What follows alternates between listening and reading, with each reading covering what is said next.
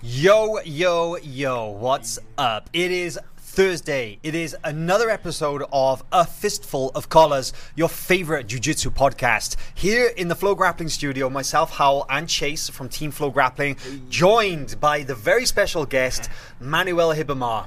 Manuel Ribamar, European champion, world no-gi champion. Man, that must feel pretty good to be able to say that. Oh, man, yes. I trained so long to make sure that I could say that for myself, you know. That's amazing, you know, like it's just amazing feeling. So it's only a couple of days ago since you won that gold medal at the Europeans, and we were there in Lisbon, Portugal, and we were able to watch you take your first major IBJJF title in the gi, right? Yes. Just talk us through that experience a little bit real quick, because man, you looked so happy when you won that gold medal. Man, I'm happy because, you know, like there's a lot of story behind everything, you know. Like 2 days in the day of that I arrived in Portugal, I got really sick, you know, and when I won, I felt so like happy because I could overcome all the bad things, and I could go over there and still perform good, you know. I had the really good matches against like Aspen. I have a good match against Paganini, which is a really other really good guy from Alliance. And in every single match, I could feel that I'm getting stronger. You know, like I thought I was going to feel like weak or something like that, but I felt great.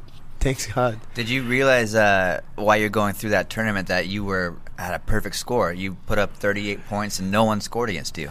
Well, like I didn't manage to. I just realized that I didn't get scored when you guys told me. I was like, oh yeah, that's right. You didn't realize it yeah, at the I didn't realize. Most of the time when I go there and I just fight. I don't even like keep thinking about like how many points I did. You're in the zone, right? Yeah, you when you're there, you're just on the zone. You just want to do a good job, you know, like.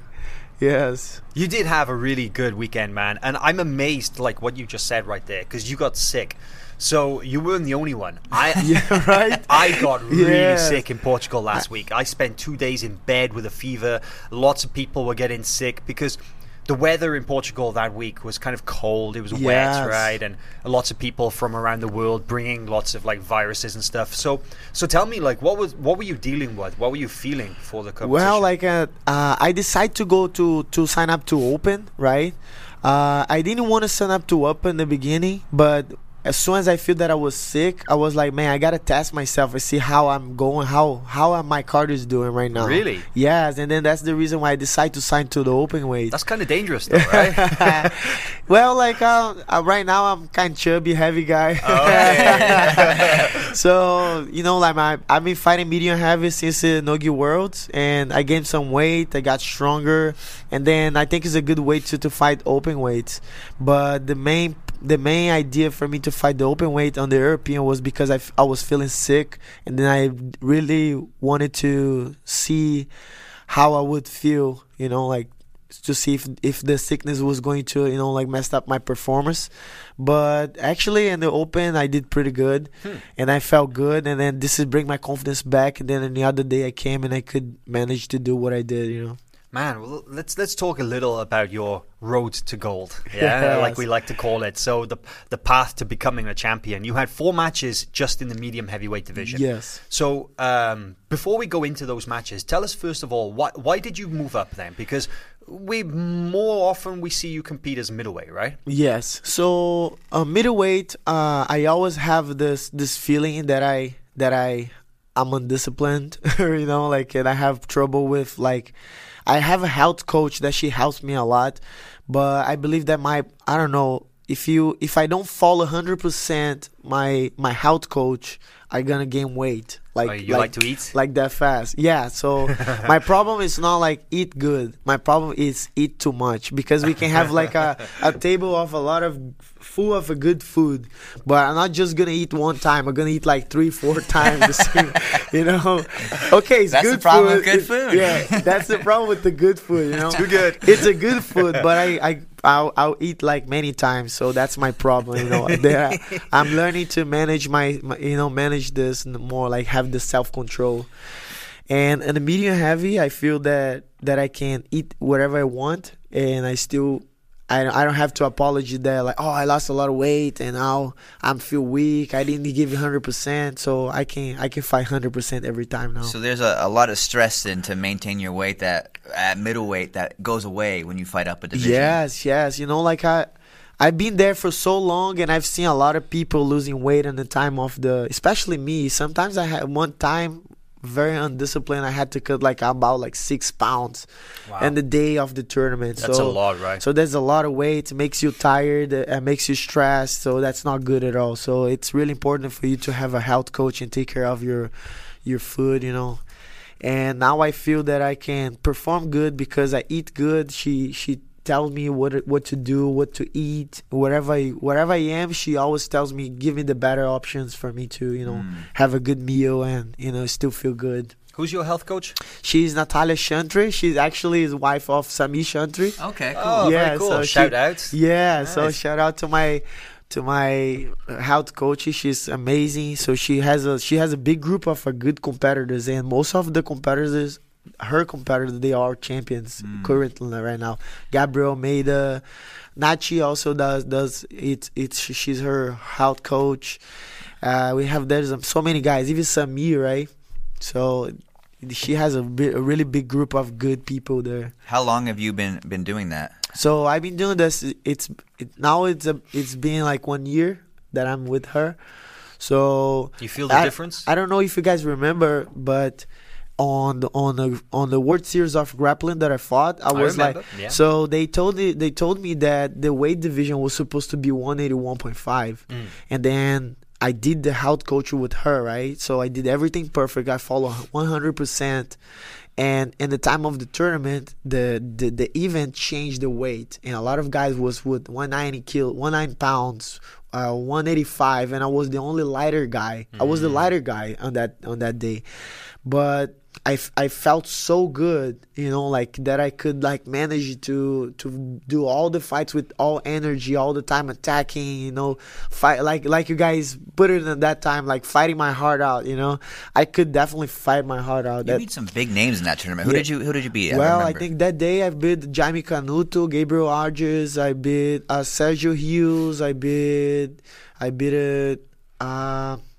Fito Silveira in the final, right? It was 3 rounds of 5 minutes in the end.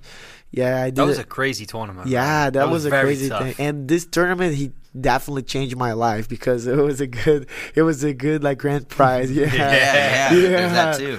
Yeah, so I could buy a wedding ring to Nachi. Oh, that's beautiful. That's really cool. So yeah, so that. It changed my life for sure. So go back to Europeans then. You said that, you know, the work you did with your health coach, that you're feeling great, but this new weight class then, different challenges, right? Because when you compete in middle heavyweight, there's a lot of different names, different faces, but it was kind of interesting, the people that you fought at Europeans, because your first match was against a guy that we used to see in the lightweight and middleweight division. Exactly. That's Espen, right? Yes. Now, you mentioned that, you know, you had a tough match against him. Did you expect to win the way that you did against Espen? Well, I'm not gonna lie, I did, because I've been training for so long with guys like Miyaos brothers, you know, like they're very like they try to pass this guy's guard is very challenging, you know, like so every time I set a goal when I used to train at Unity with Murillo, when I was in the gym, I set a goal like I have to try to pass every single one's guard. So I've been training with so much good guys, you know, doing like very like orthodox kind of guard, and I could like manage well, you know, like even like maybe try to don't be swept, or you know like try to, you know, like see the danger and handle, you know, like because Aspen is very dangerous. Actually, like everybody on the division, they was freak out because Aspen moved out to medium heavy, because when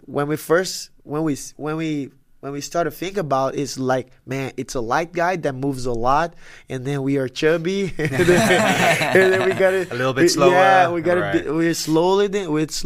But everybody knows how good his Berimbolo was. Yes, right? And I think people, like you say, people were freaking out because you have a specialist coming into the division like that. So what did you think when you saw you had him first round? Yeah, when I saw it, I had him in the first round. I knew that it was going to be a tough match, but yes, like on my mind, I was well prepared to any kind of guard. So that's did the you guys reason. fight at King of Mats in January last year? No, You did not. No, he was on the other side of Okay, the. okay. I was of trying the, to remember if that was your first time seeing him. Yeah. You never got to feel his game. Yeah, I never got to feel, but I saw he fighting against Gabriel Argers. Right. So the match with Espen, man, you won that match 22 points to 0. That's crazy. That's a very high score. I know, but it's funny because it's a kind of position that I do since then I was like purple belt. So I get the half guard and then I pass the guard and then I give back with the half guard. So you always in a worse position and you will never have the chance to actually to recover because I'm giving you away for you the position that I know that I'm gonna pass again. So there's a little strategy there, yeah, a little trick, right? Yes, it's a little trick for you to, because 2-0 somebody still can beat you. Right. 3-0 somebody still can do 5-3 or 4-3, right?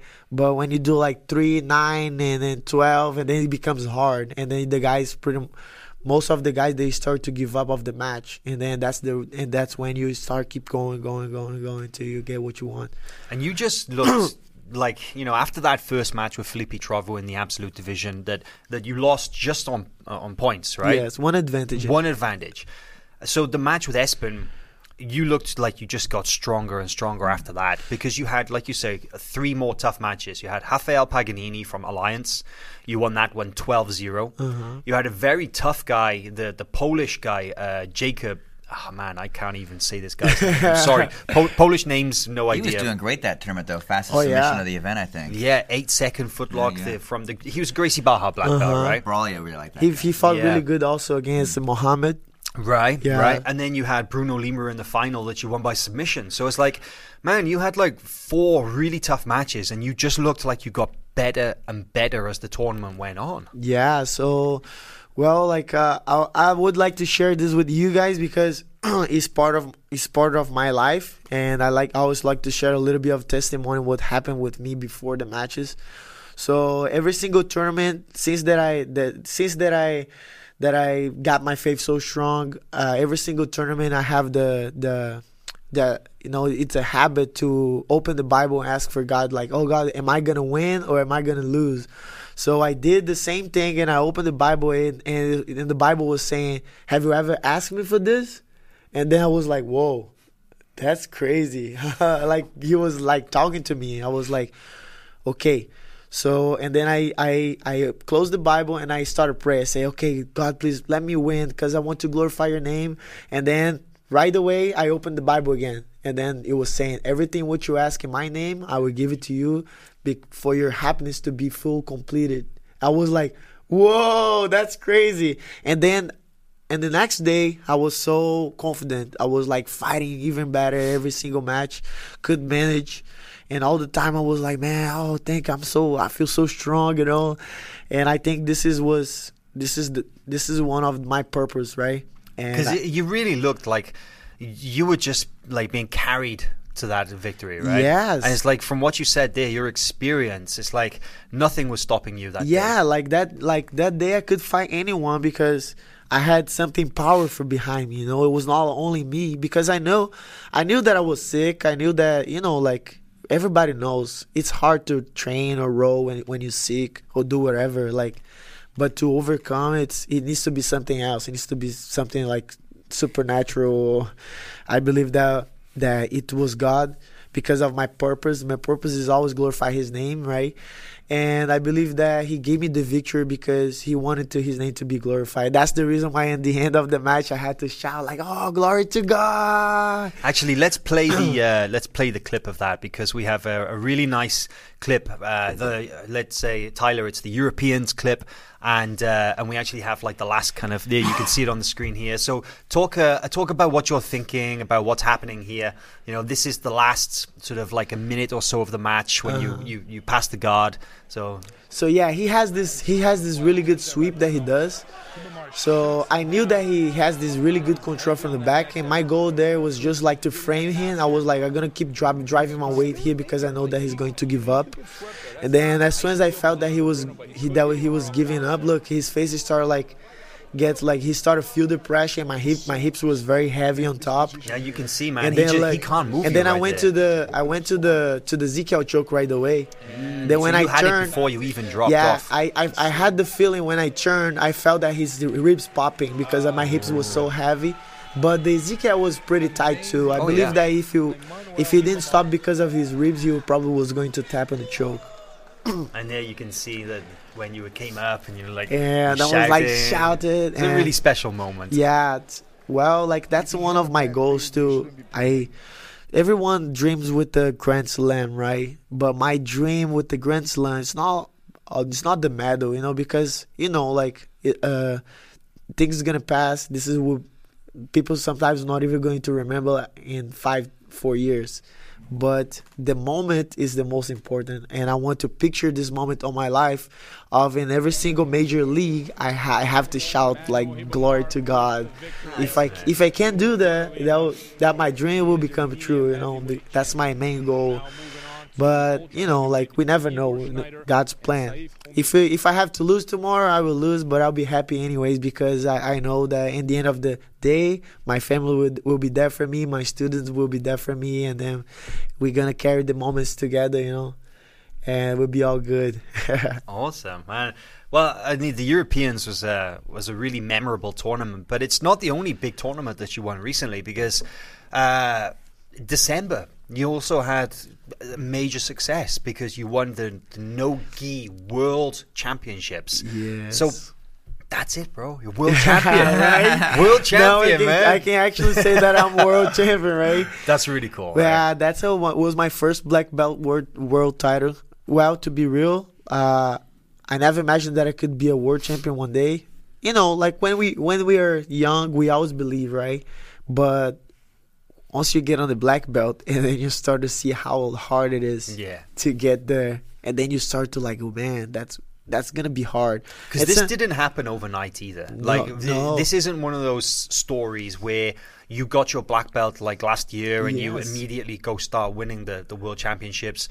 You got your black belt in 2015. Yes, that's a lot of grinding to get where you are. Yeah, so I've been there, like I said, I've been there like for 4 years trying. Like I did this encouraging myself. I was always there in the beginning. Yes, I always was like, man, why I'm not winning? Like I'm such a good guy, I do good for people, and I start to understand that this was all planned. Like I was like, man, that's not my time.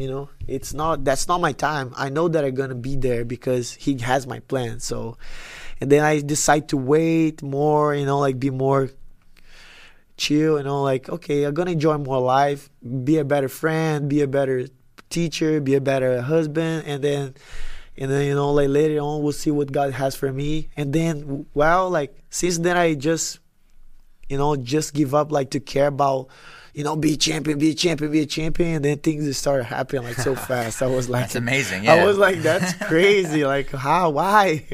Well, let's talk about the World No-Gi Championships also because this is kind of an interesting story. Is that you did the same thing at the No-Gi World Championships? You started off with the match in the Absolute Division, yes, and you fought Victor Hugo, who's one of like the biggest guys in that division, and he actually went on to win the absolute gold medal. But you had him first round, and you only lost on advantage, right? Yes, I believe that. I think this was the toughest match from Vitor.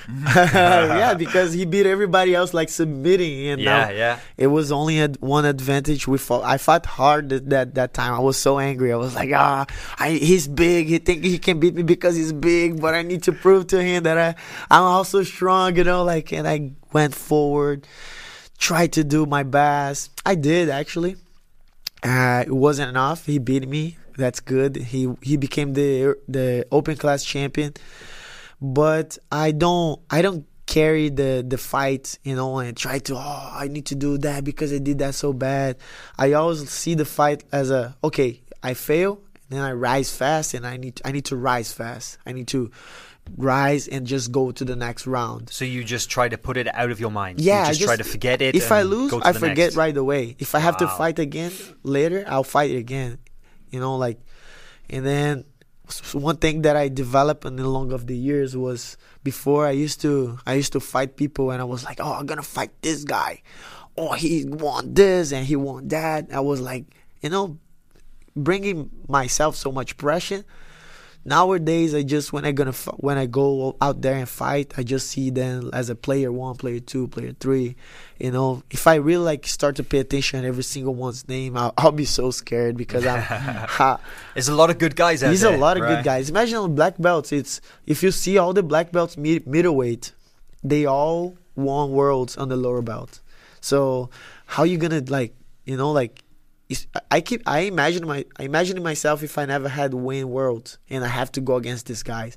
Man, if I care about the names, I will never win because I'll be so like, oh no, this guy's won everything. I never won anything. I'll be defeated even before I fight him.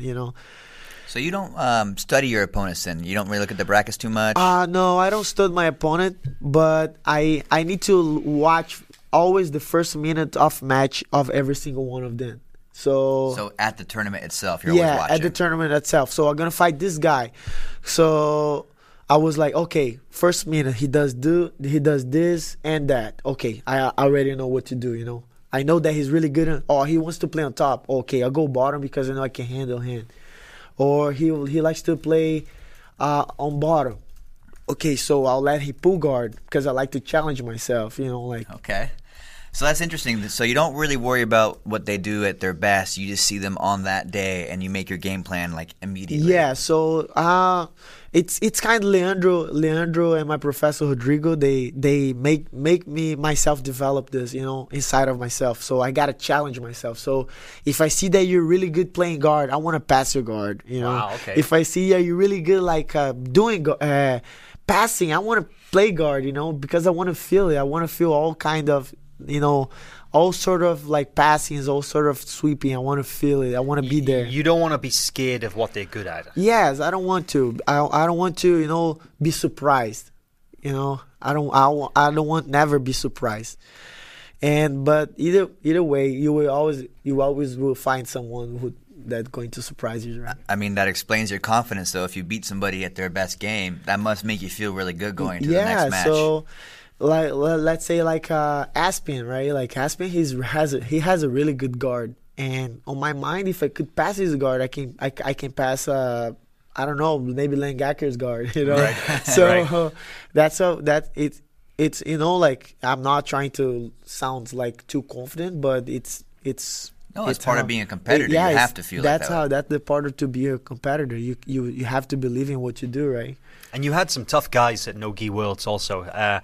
You fought 3 guys in your weight division: Lucas Hoscher, Matias Luna, and Gabriel Almeida. 3 really tough guys back to back, right? Yeah. So actually, Lucas Hoscher, he was beating me by 2 advantage, right? 3 minutes. Start 3 minutes of the match. He pulled guard. He stood up. 1 advantage, and then he almost passed my guard. 1 advantage. I was like, whoa. Where I am, What's happening? Yeah, but come on, I gotta wake up. And then I start pushing, and then I could get a sweep in the end, and then right away I could pass his guard and then go to the back, and it was very tough, but it was very at the end of the match that I wake up and I could manage to win. And then Gabriel Almeida in the final as well. We have a clip from the final, and we can play that in just a second. But the final was another one of those great moments, right? Where you really had to fight hard all the way through, but then at the end, it all comes out. Let's take a look at that. We've got that clip running up here from the World No-Gi. But tell us about the feeling at the end of that when you knew that you won the world title. Well, my goal there was only try to don't commit mistake, I didn't want to commit any mistake, but the feeling of to win, it was all my dreams, everything that I worked so hard since then I was 12 years old. It just fulfilled, that's the reason why I had to scream so out loud and then glorify God's name, because I knew that was a plan that He set into my heart when I was back in 12 years old, when I was 12 years old, and this very moment was the moment that I knew that I accomplished my dream, And special moment right yeah, there, it's right? always a special moment, especially if you're winning the world, right? Oh yeah, Yeah. Well, I can never only had imagine. It. Yeah. Only one world champion at this Yes. table. So. And everybody is always asking me like, why are you using Nachel's name on your back? Yeah, actually, that is something I wanted to ask. Yeah, I Yeah, noticed so that. like many people, they like to put the names over there, right? Like to who's the most important for you. Most of the people, they see, I'm myself. I am important to myself. But for me, the most important thing is Nachi.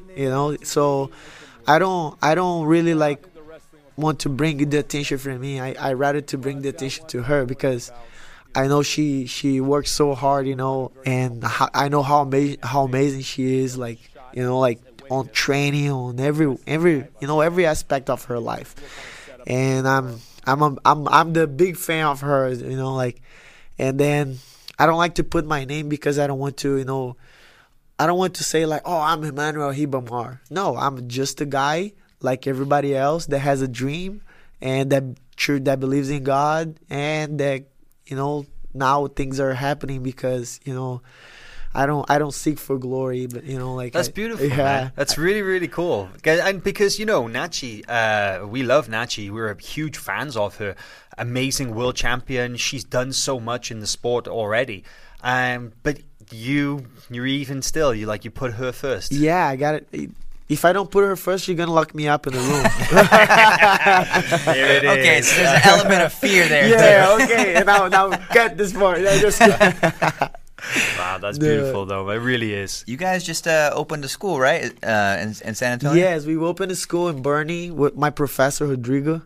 Oh, actually, a big shout out to my professor, Rodrigo Pinheiro, that he's the guy behind everything, like everything that I learned in the long of the years as a person and business and everything, he taught me.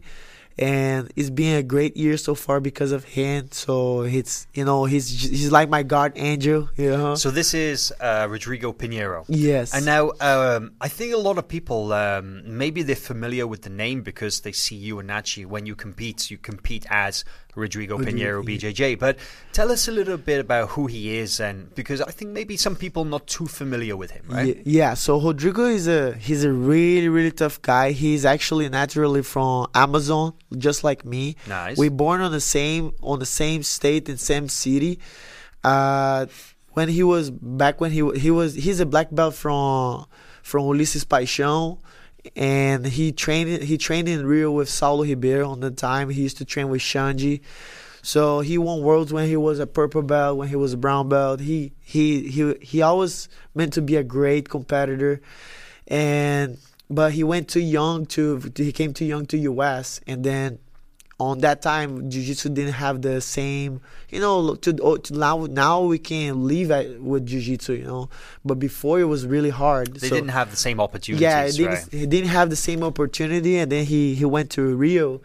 Actually, he went to Rio. He had no money at all on that time. He had to get a ship. So he went for free on the ship, just with the bag, with one part of clothes. Wow. And then he went to train at the gym with Saulo Ribeiro and Xande. And then he became so good, and then he had the opportunity to come to US. And then he overcome everything, all the trouble and everything. He became a great teacher, a great professor. Yeah, he's had a gym in San Antonio for a long time now, right? Yes, has a really strong reputation. It's in that actually area. been 10 years that he's in San Antonio. I believe that he's the biggest gym in San Antonio. He has the most student, and also the most number of competitors. And now he made his first his second, because Nachi won a black belt too, right? But I'm pretty sure that I'm the first black belt world champion that he actually created, on him, training at his gym every day, So let's go back a little then, because you mentioned that you and him, you both come from the Amazon, and this is something that we've talked about a lot on A Fistful of Collars and our other show, Who's Number One, because it's like Manaus is the capital of Amazon, right? Of the Yes. Amazon state. And this area seems to produce so many amazing champions in jiu-jitsu. So why? What is it, man? What is special What's in about the this water right place? there? Yeah. What are you guys doing? Like, but it is true. There's so many amazing champions come from this place. Well, like Amazon, we have actually one gym every single quarter. There's a lot of jiu-jitsu. It's a everywhere. lot of jiu-jitsu. Yeah. It's everywhere. Like, actually, they say that every state, like São Paulo, Rio, they say that the sport is football, right? Mm-hmm. Soccer. But in Amazon, the main sport is jiu-jitsu. Wow. So, like you're born knowing the double leg.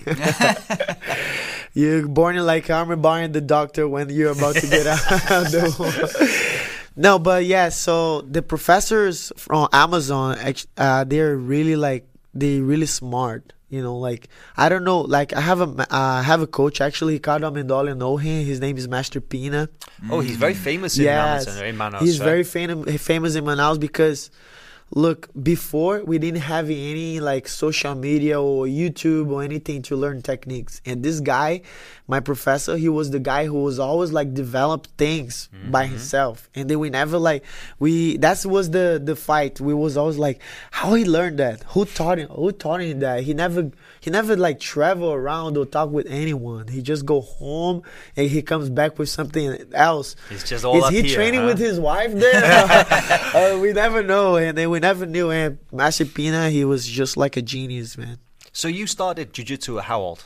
So I started jiu-jitsu when I was 12 years old. 12 years old. Yes. That's pretty young, right? Yes. And what kind of gym did you train at? What was with Master Pina? Was No, he the first guy? I started jiu-jitsu in Orle Lobato, which is he's a very known guy in Rio de Janeiro. He actually is a student of Osvaldo Alves.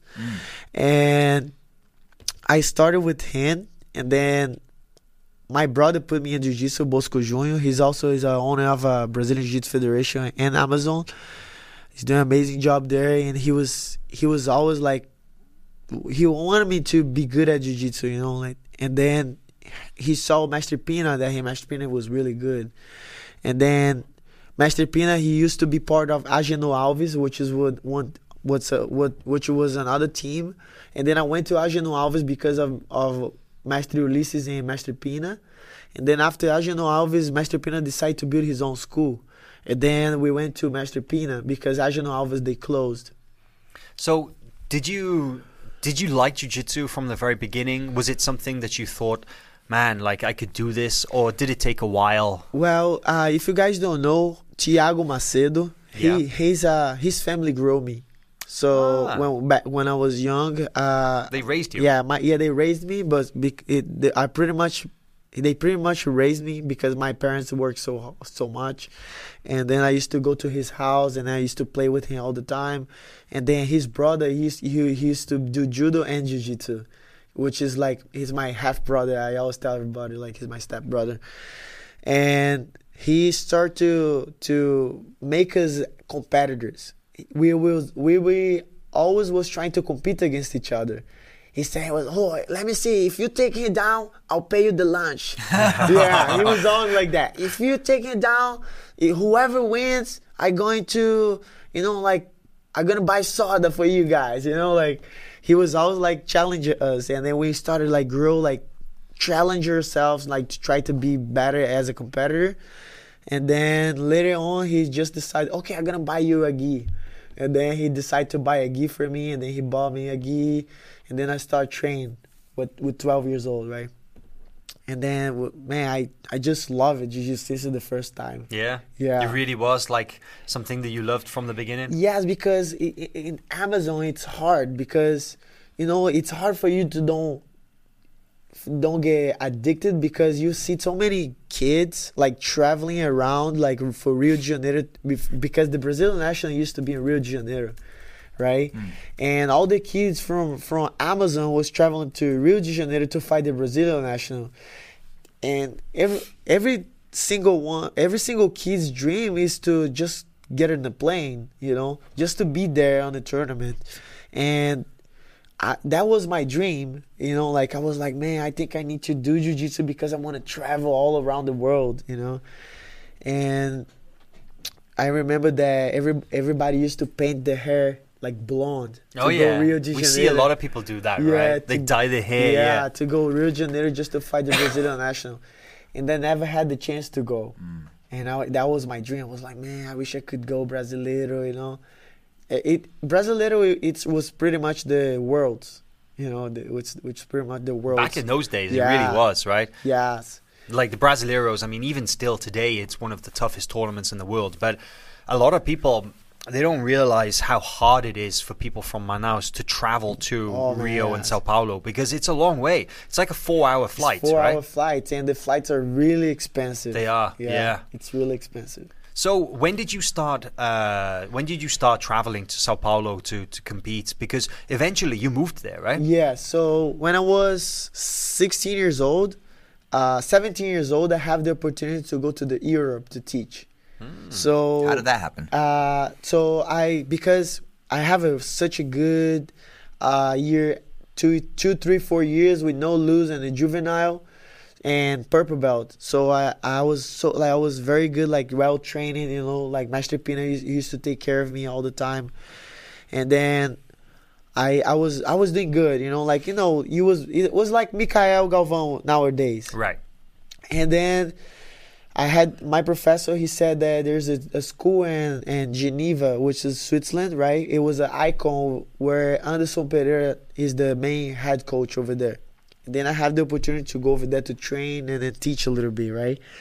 And I went to this place, but something really bad happened with me. I was drilling with a guy, and my finger got stuck in the mat. When I was trying to backstep, my knee popped, and then I broke I pretty much like tore my MCL and meniscus. Oh. And then I have to. You're like 17. Yes. In a foreign country. Exactly. Wow. Like no one there, just my master, and my master at that time, he was very tough. He was like, yeah, you got hurt. You know, he got mad because I got hurt. You know, I knew that he cared about me because he got mad because I got hurt, you know. And then I had to come back to Brazil again, to Amazon.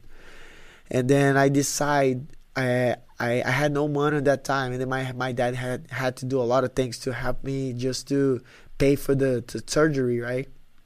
I had the support of the private hospital called Samuel, and they gave me half of they gave me the doctor plus the how do I call the thing that they injection. The injection they give, like the anesthesia. Yeah, the anesthesia, right. because those parts is the most expensive, right? Right. So they kind of sponsored you almost. Yeah, they sponsored me. Wow. And my dad had to give the other half, which was really good.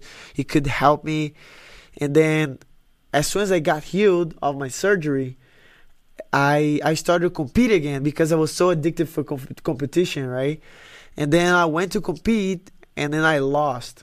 And that was like for like 2 years, 3 years, no losing. That made me so that was upset. devastating. Yeah. I was like, man, I lost. I need to do something else. If I stay here in Amazon, I'm not going to showcase my jiu-jitsu, you know.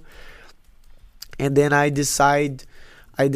spoke with my brother, the guy who raised me, Bosco Jr., and I told him, he was the owner of the federation, right? And I told him, hey, can you help me out? Help me to buy a ticket to go to maybe Rio, São Paulo, so I can get better at jiu-jitsu, you know, that I can be a really competitor.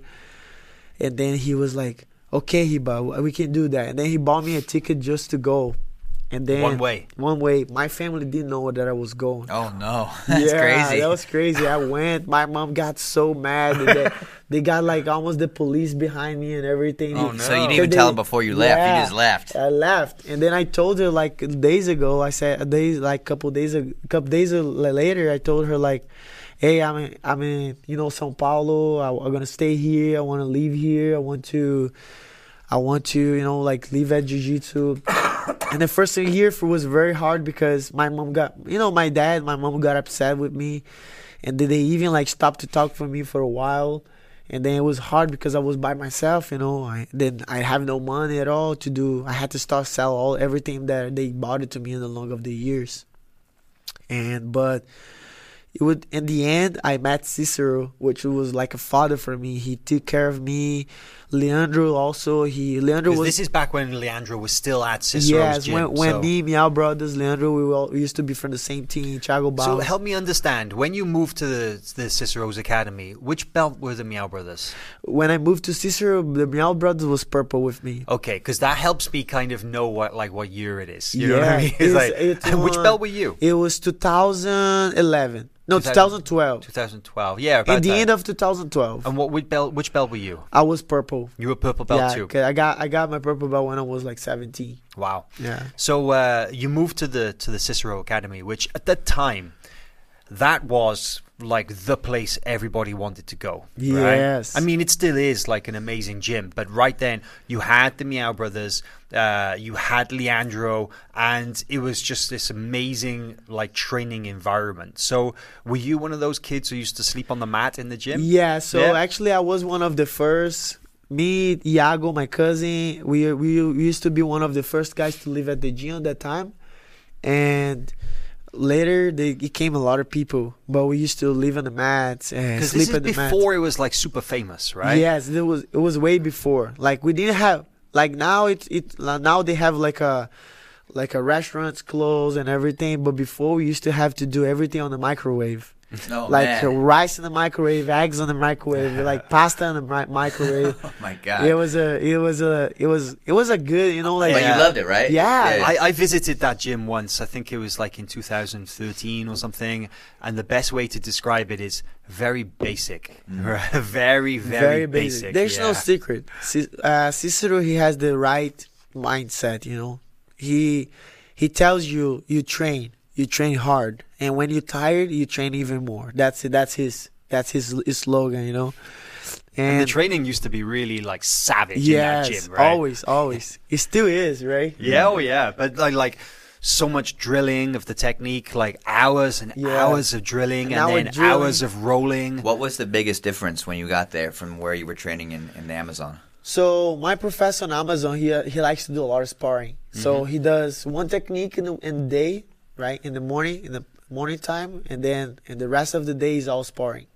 Just one technique a day. Yeah. Wow. One technique a day, and the rest is sparring. Because that's a lot different to how people train here, right? Yes, I think like to be kind of real, like we're still evolving here. So it's kind of we are in old times, and in Brazil they are a little bit ahead because they are really like they've been doing it so long. Yeah, for so long, and they're really like finding a way to develop better the game. And it also explains why you guys are so tough. If that's what you do one technique every day and fight. just fight. You just spar. Yeah, because it's hard. Like it's hard when you follow a system, right? Because system is a one position with many different variations, right?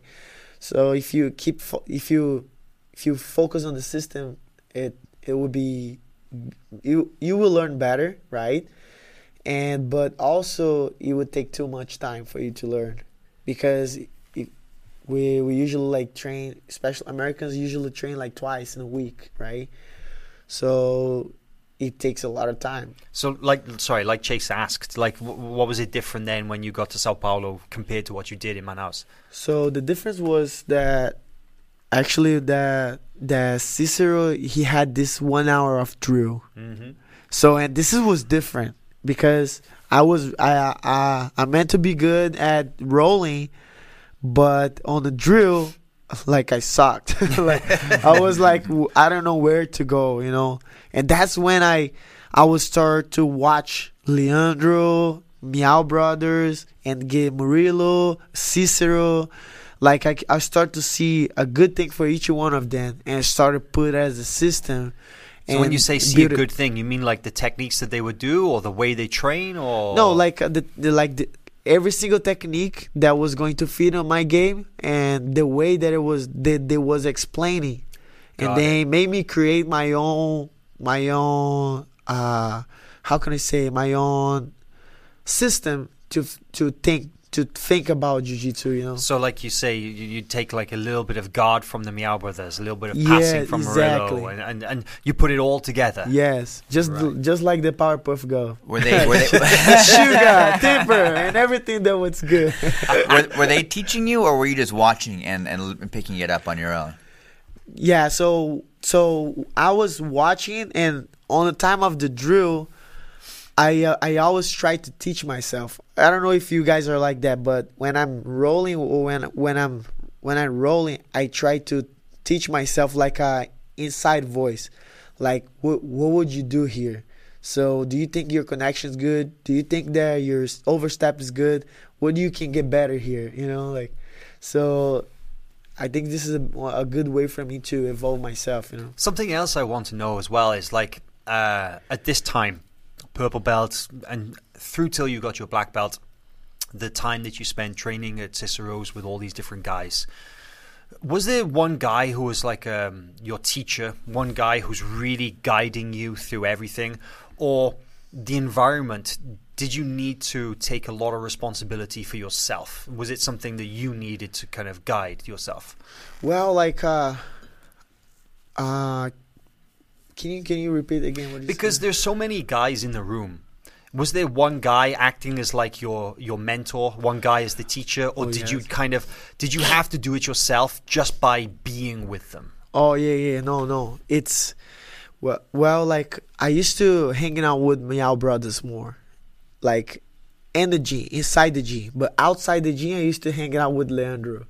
So, but inside the gym I wanted to be like the Miyaos brothers, and then outside the gym I wanted to be like Leandro. Because Leandro was my inspiration. He is my inspiration, right?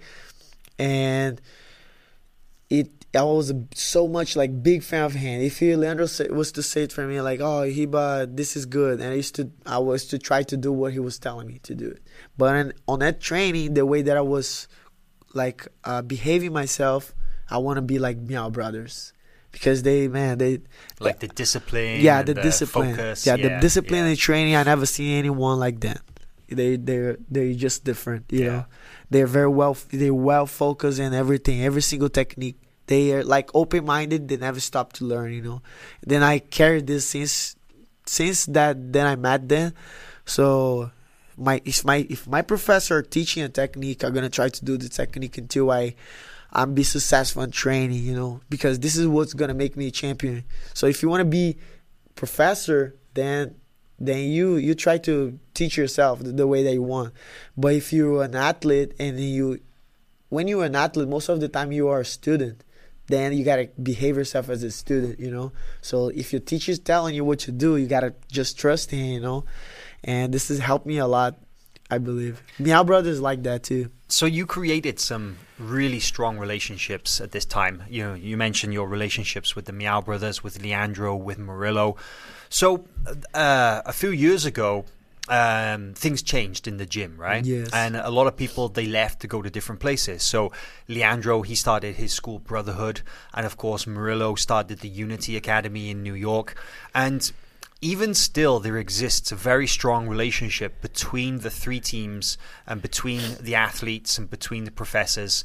And you are one of those guys that you always maintained a good relationship with all of those guys, right? Yes. So people don't know, but you went to Brotherhood, but you also spend a lot of time at Unity.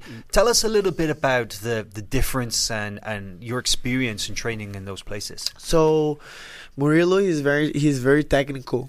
The way that he teaches, it's very knowledgeable, you know, like it's something that you're always going to absorb. There's nothing that you cannot. So when he started talk, and then of course, just by his voice, you already can like be so focused, right? Because you go like, okay, shit and shit, and then you're already like focused on what he's talking about, you know.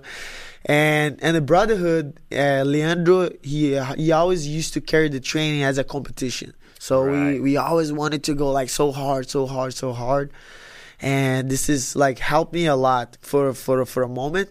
But there's a moment that I needed things more like Murillo.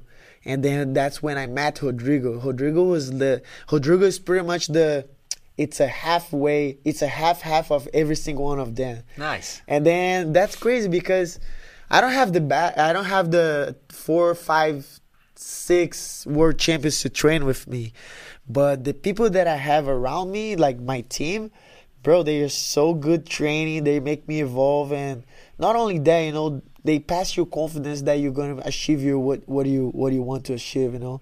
And Rodrigo is a big piece of my game.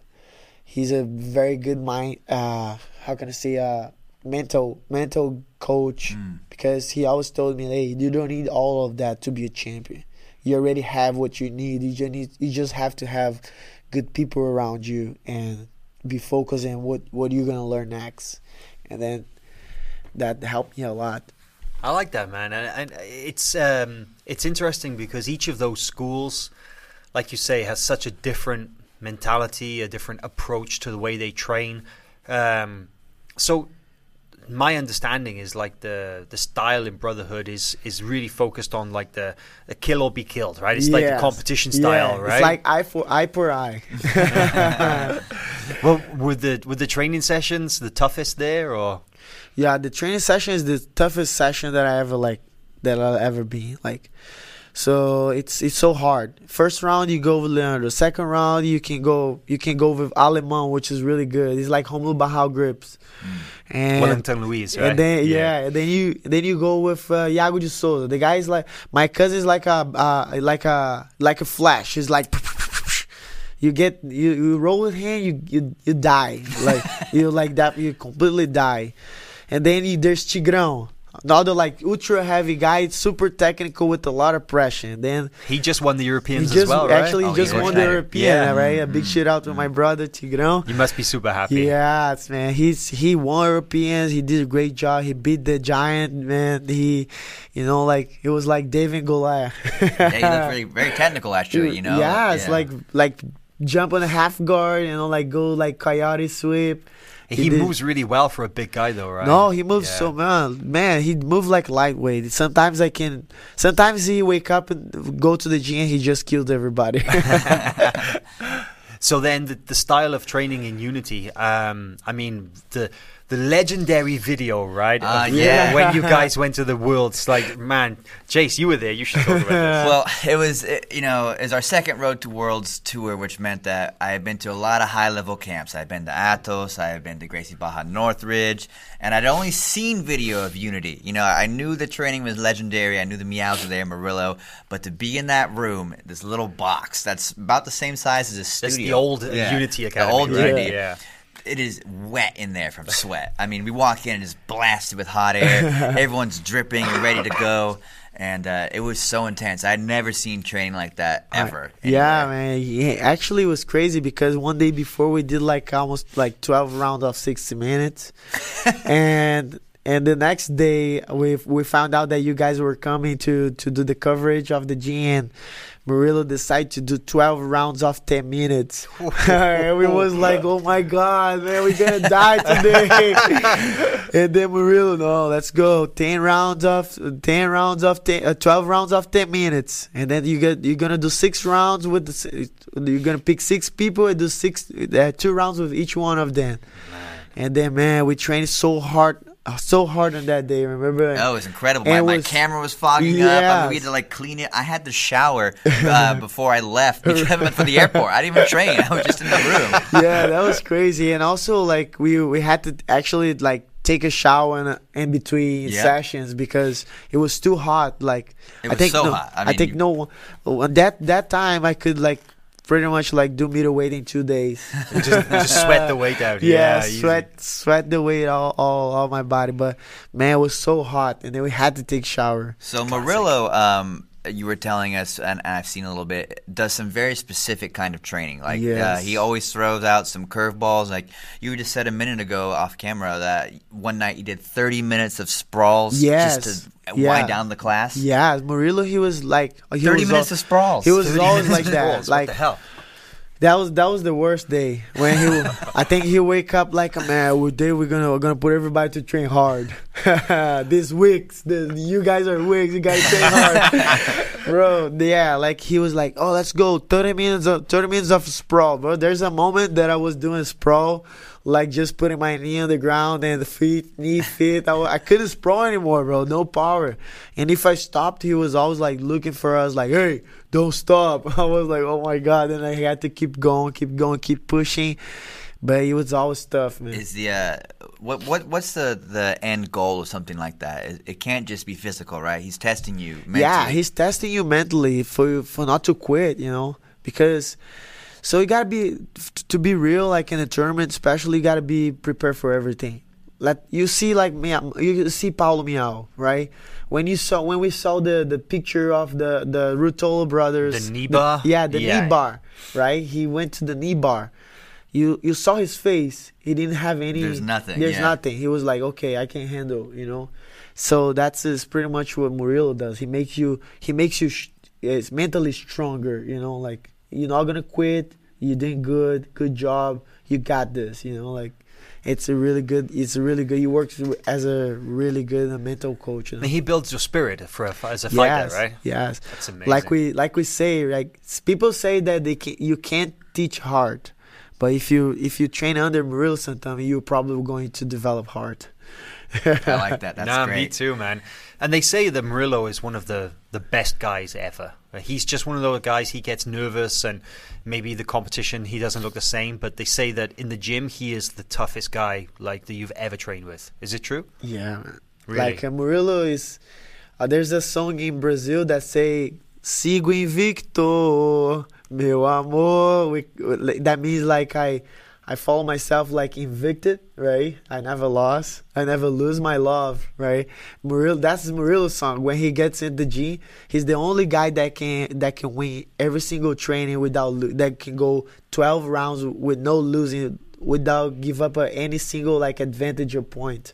It's crazy. He just have like such a amazing top game and.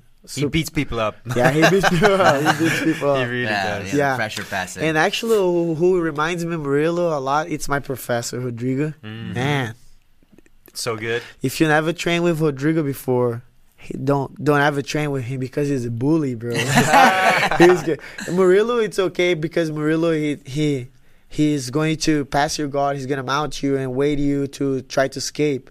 Rodrigo, if he's going to submit you 10 times, and if you roll with him again, he's gonna submit you like 12. Wow. So he's just so good in any sort of position of submission, like mount, back, side control. I don't know what he has, but I believe that he trained so long all this kind of submission that I never seen somebody like applying the submission like the way he does, you know. So let's talk a little about Rodrigo quickly then, because like you said earlier, you know, you don't have an academy like Atos or even like Unity or Brotherhood where you have so many champions on the same mat.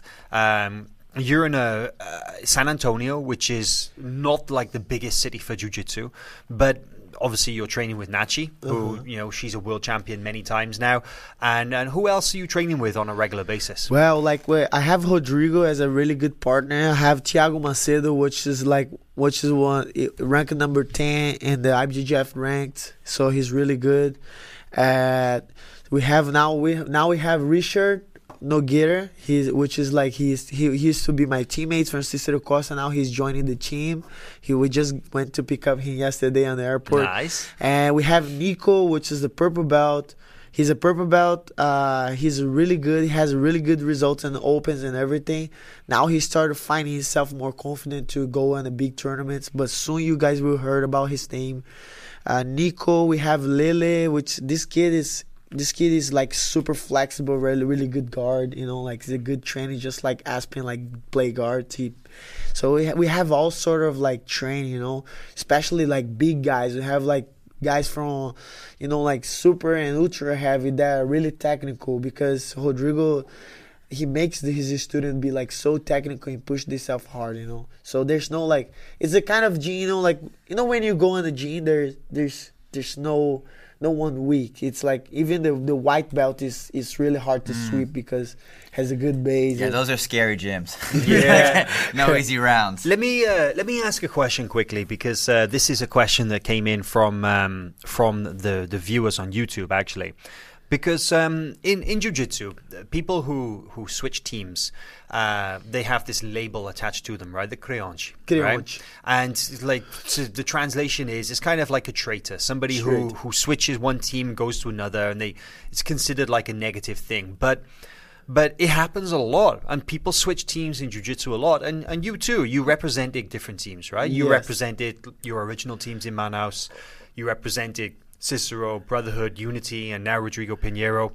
Tell me a little about how you feel about that, and whether it's what your attitude is to it. So what happened is, like, I started on a Master Pina, and Master Pina gave me the blessing for me to go to Cicero, right?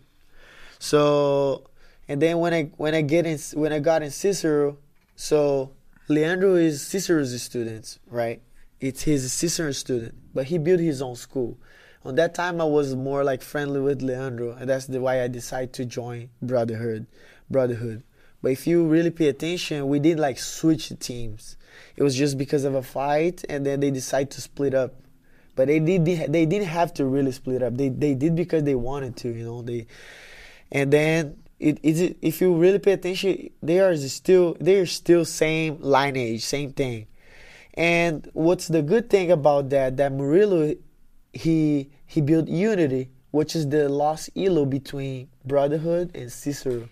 So that means that I never really like had to be creonte, because I'm still friends with the same people that I used to train with, It's different it's different for me, like training, like, let's say, and Cicero and then join Atos. It's different because it's a completely different school, with no relation to each other. Exactly. Right.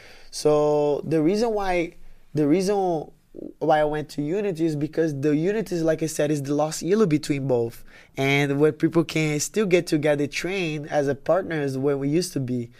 And the reason why I joined Rodrigo is because when I first came in the US, they didn't have a Cicero Costa International. They didn't have a Brotherhood International. It didn't exist at that time. It doesn't. It doesn't still, And Rodrigo was the guy who pretty much, like, I had no money at all to stay in US, and I really wanted to live my dreams. And then he decided, I know him because he's from IG in Brazil. So, and then he decided to give the opportunity to stay with him for a while. And in 4 months, he made me world champion in brown belt. And Rodrigo also promoted you to black belt, is that right? Yeah, so Rodrigo promoted me to the black belt, but he also, Cicero authorized me to get the black belt, because at that time I still was under Cicero also, but I was training with Rodrigo. And I really wanted to have to understand that they understand each other, like, oh, can I promote him? We can work together, So there's no like creonte, I was gonna say, man, I think it reflects a lot on you and your personality and the kind of person that you are, because your entire journey in jiu-jitsu, you made sure to do things correctly, but you did so in a way that you never ended a relationship with anybody. It never ended badly. You always maintained that relationship until today, right? Yes. And like everywhere you went, you passed through different places, but different people, but you always maintained that history and showed, I guess it was just being respectful for everybody, right? For sure. Like, I think, like, before, now the jiu-jitsu and people from jiu-jitsu, they change a little bit. They changing, right? That's good, because before, for especially for the elders, of the elders of jiu-jitsu, the old school guys, right? That time didn't exist like friendship if you're not from his team. So now people are changing, like, we don't have to, like, friendship is friendship. If I'm like on the north and you on the south, it doesn't matter. We're still gonna be friends, like, and I think this is what this is what I like the most, you know, like because jiu-jitsu, if you really pay attention, is a big family. Yeah, if you find It's the same people. It's the same people, bro. And like, let's say you live in Australia, and then you're a good friend of mine. One day I go to Australia, you know, I'll be looking for some place to stay, and maybe I can stay at your house because you're gonna allow me to stay, you know. Yeah, so we see that a lot. Yeah, right? So it's a big family. So I don't think we don't have time to keep fighting against each other, you know. We just have to wish the best to every single one of us, and I believe that everybody are looking for fulfill the dreams, right? And so what's the bad in that, you know? We all need to the sun shines to everybody, right? I love that. So we got a little bit of news to announce today. Your next super fight on Fight to Win, right? Oh yeah. So my next super fight on Fight to Win, February 22nd, Austin, will be against Matheus Diniz. Ooh. Make sure that you guys are tuned on this fight because we'll be fire. That is There a you good match. go. Matheus Diniz is a beast. Yeah, so you heard it here first, that right here in Austin, Texas, just about an hour away from where you live, we're going to have Ribamar against the ADCC champion, right? Matheus Yes, Diniz. But this is going to be a gi match, I believe, right? I believe this is going to be a gi match. And I'm really excited to this match. Matheus is such an amazing guy, man. I'm a big fan of Matheus. He's have a solid jiu-jitsu, you know, very strong passing. Very strong. And I can't wait to challenge myself. You know? I mean, he's been doing so well. Of course, he's a Kasai champion. Yes. He's a champion in ADCC. And this is a good opportunity for both of you, right? Yes. Yes, man, definitely it is. I'm so excited for this match. You've competed a lot in Fight to Win and under the submission only rules. Yes, so, man. What do you do when you go up against a guy like Matheus? Because points for passes and sweeps don't really count in Fight to Win, right? So I believe the Fight to Win is a really good show for me to showcase art, you know, showcase my jiu-jitsu. And Safi, it's always doing a great job, man. I love the rules because I can actually try more, you know. You can attack. It's Be not a like little looser. it's not like I'm JJF that you need to do not commit mistake. You know, you can commit mistake, but jiu-jitsu, if you pay attention, most of the submission comes from the scramble. So even as a Fight to Win, it's really good because on the scramble you can, let's say, you almost passed my guard, but I got you almost on the triangle, you know. So there's more power. The submission, there's more power because it's the main goal of jiu-jitsu. And I truly like this, you know, this rule. You have a lot of experience fighting in Fight to Win too, Yes, right? I think I'm 6-0 now. Nice. Yeah. So you're going to try for 7-0. Yeah, we'll see.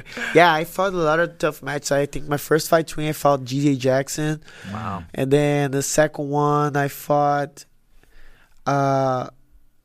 I think it was a guy from 10th Planet, the Nogi match. Okay. And then I had Mauricio Oliveira. Then I had Jacob Watson. Actually, I'm 5-0. Sorry. Right. And there's one more guy, but I don't remember real well who is. But I'm 5-0 right now.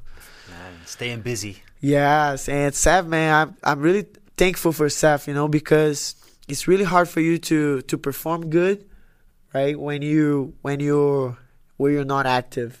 And Seth, he's always like, make me active all the time. So I even told him when I won Worlds No Gi, hey man, you know, I'm not trying to say this because I want you to put me in your show, but I just want to tell you that, man, you helped me a lot, and I'm so grateful that you like put me out there to fight and be active all the time, you know. He's giving you the opportunity to be a professional grappler, right? Exactly, like, you know, like now I can provide for my family. That's nice. And then what's after Fight to Win? Pans? So yes, after Fight to Wins, I'll be focused on Pan Ams. And you're going to do a camp for this anywhere? So yes, my camp will be the same. We're gonna keep training the same way that we're training, and you know, like with the right people behind me, with a good environment, I think everything is possible.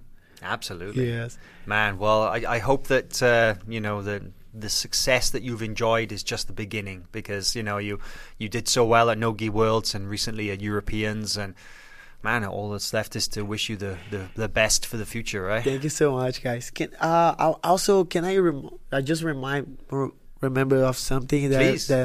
So I'm gonna do my first instructional DVD. Oh yeah, yeah. Nice, so, man. What's that gonna be about? So this DVD will be about positioning, because like I was telling you guys earlier, like most of the people when we talk about like passing, they always thinking about side control, and they forget about that before you get on the side control, there's a whole setup and a whole approaching of the technique.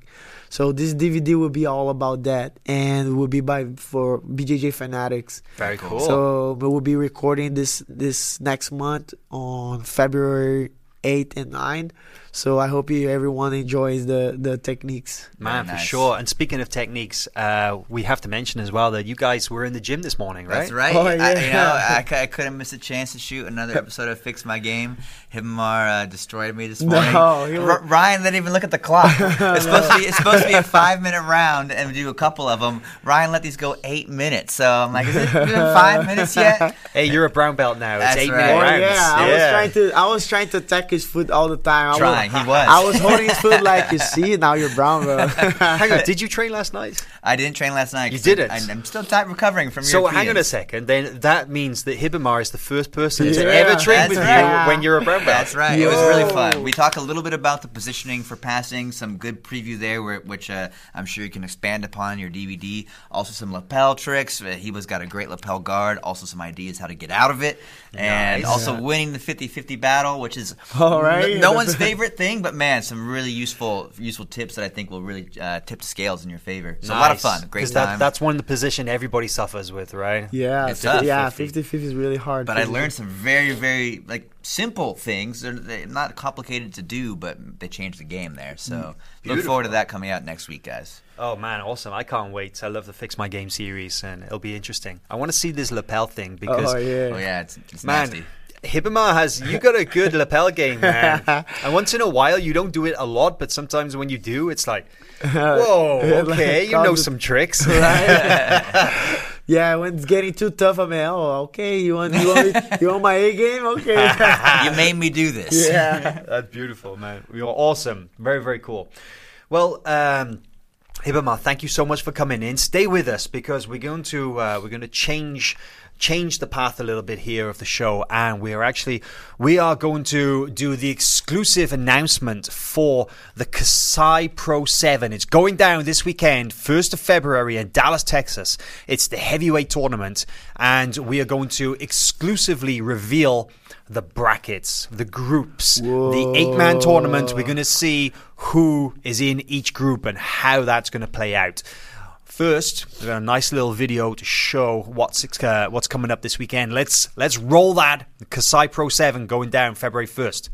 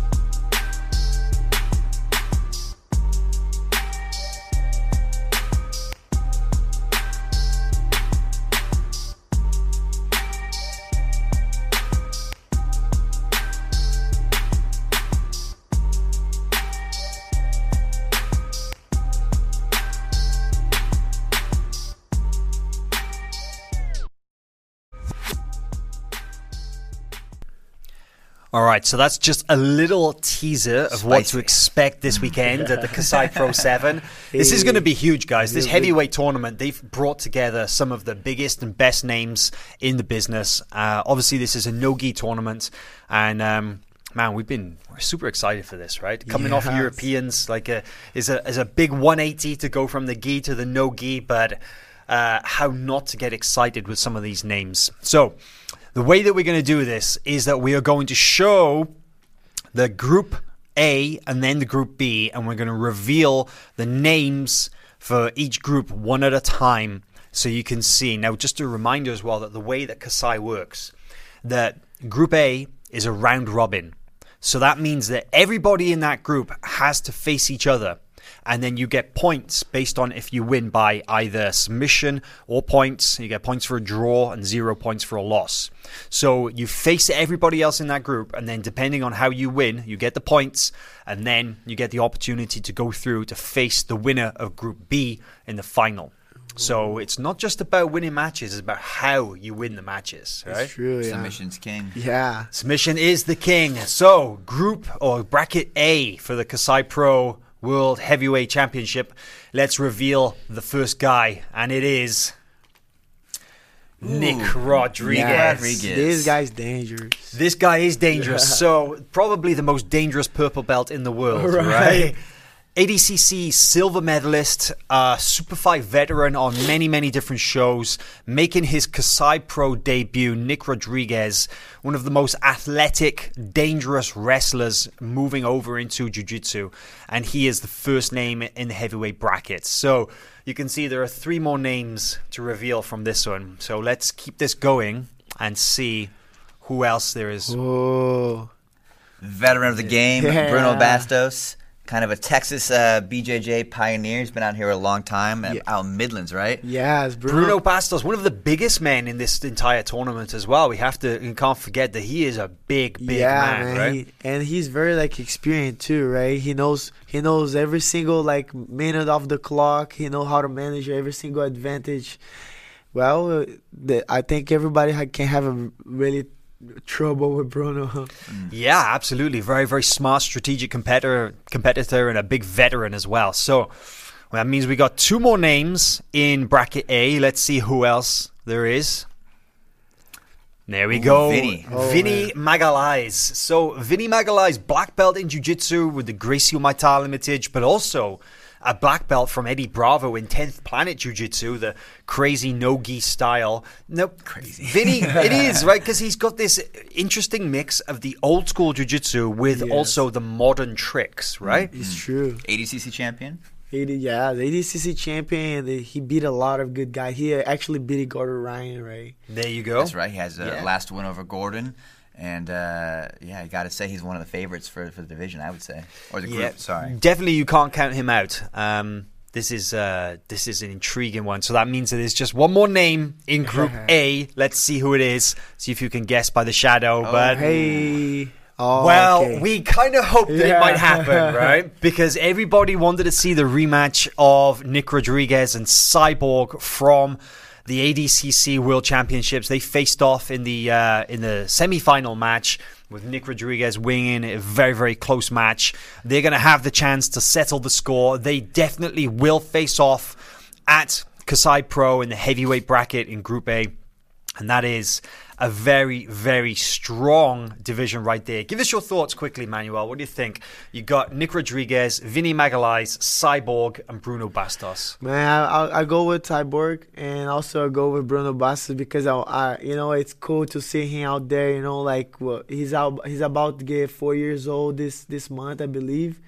And then, man, he can, it's cool to see him out there, fighting with the young people and still do good, That's a really good point, actually. Vinny, Cyborg, and Bruno Bastos, they're 3 of the biggest veterans in the game, right? Yes. Both Vinny and Cyborg, ADCC champions, no-gi world champions. Bruno himself, I would say, a veteran. And then Nick Rodriguez, the youngest guy, probably 15 years younger than the rest of these guys, right? So, to me, the biggest question mark of Nicky Rod is how he deals with points. I mean, it's very different than ADCC, and it is a jiu-jitsu tournament, and I think these guys can really use that to their advantage. They're not going to wrestle him probably, and he can't be as wild and crazy as he is at ADCC because aggression isn't really rewarded the same way. Yes. Man, I just really hope that they can stay on the stage because it is a big stage though. Because it is a huge stage, but these are some big men, and I know, man. We could have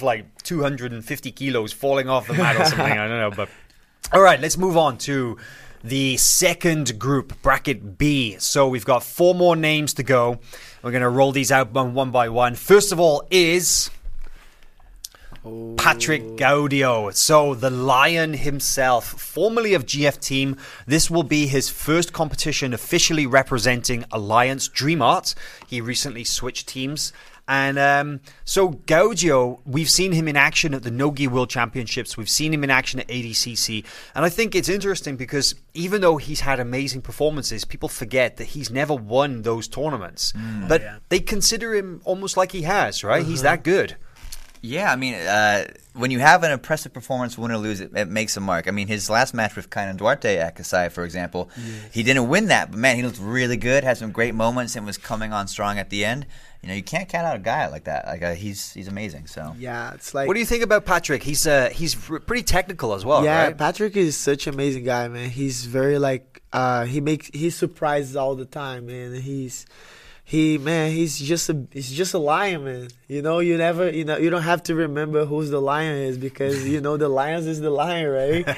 He's always out there fighting his heart out, and we always know that it's gonna be an exciting match because he is willing to give 100%. Love it. All right, let's take a look at the next guy for this division, and it is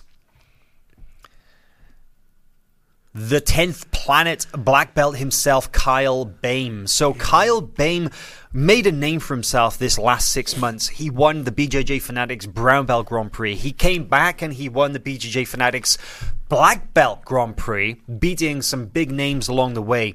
Now, this is his first time fighting in the Kasai, and it's the first time in about a year as well that we've seen him compete in a tournament with points. Is that going to be a factor? Yeah. After you. Yeah, I think so. I think it will, like, unless he trained really, really, really well for the Kasai Pro. But I believe that the guys who's already adapted with the rules and everything, especially IBJJF rules, that you cannot commit mistake.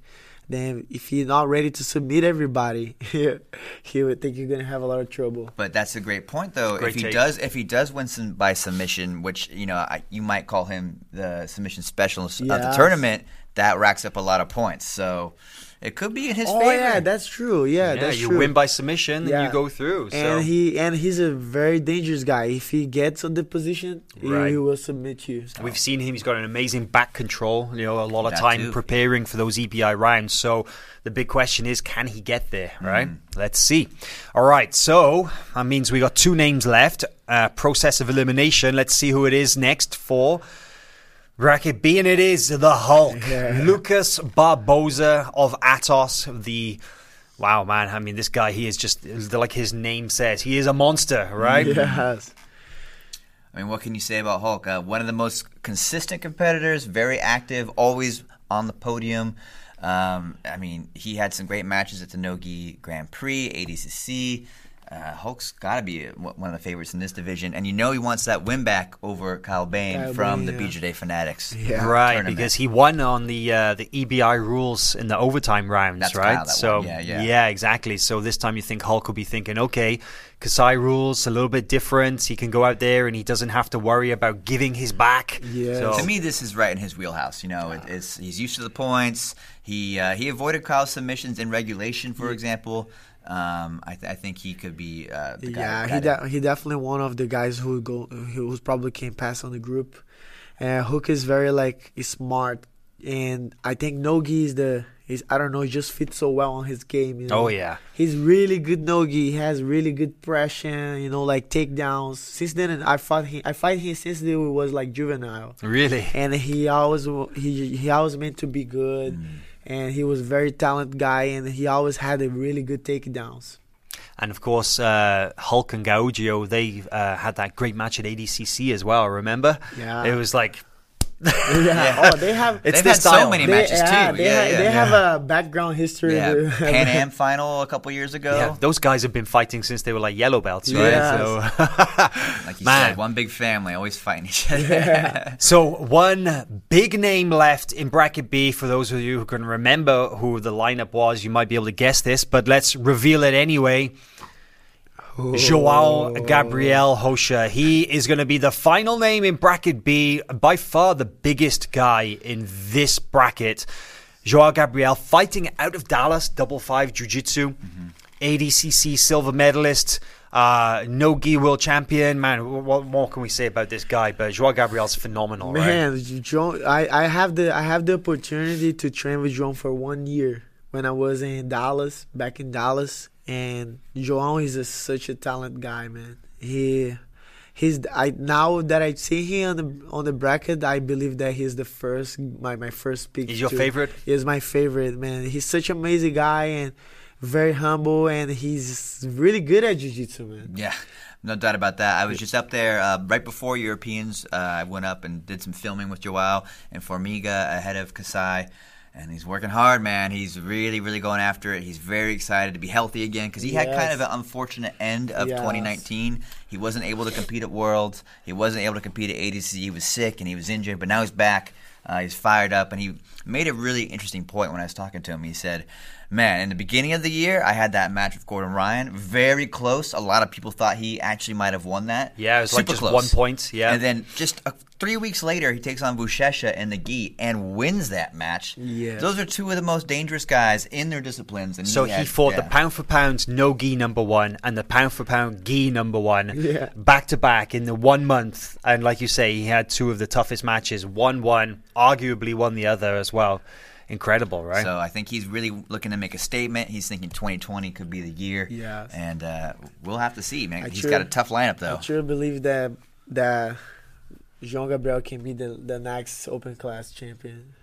Yeah, I mean, this guy is phenomenal. It's the only question is he healthy and can he come into the tournaments and perform like we know that he can. So let's bring up the all 8 names for the group so we can see them together. There you go. So bracket A, one side you got Bruno Bastos, Nick Rodriguez, Cyborg, and Vinny Magalhães. Bracket B, you have Kyle Bain, João Gabriel Rocha, Patrick Gaudio, and Lucas Hulk Barboza.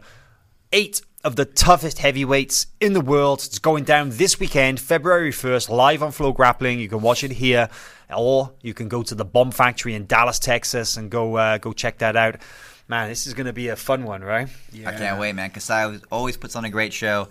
And on a selfish note, this is my first time going to one of the Grand Prix, to one of the pro events. I've only been able to attend and cover the Super Series, so I'm super pumped to see the round robin action. It's my favorite style tournament, so it's going to be great. And this one, we have to come down all the way to Dallas just to watch the... Yeah, man, you got it. Yeah. Absolutely. This is going to be so much fun. Well, guys, I think that is the perfect way to end the show for today.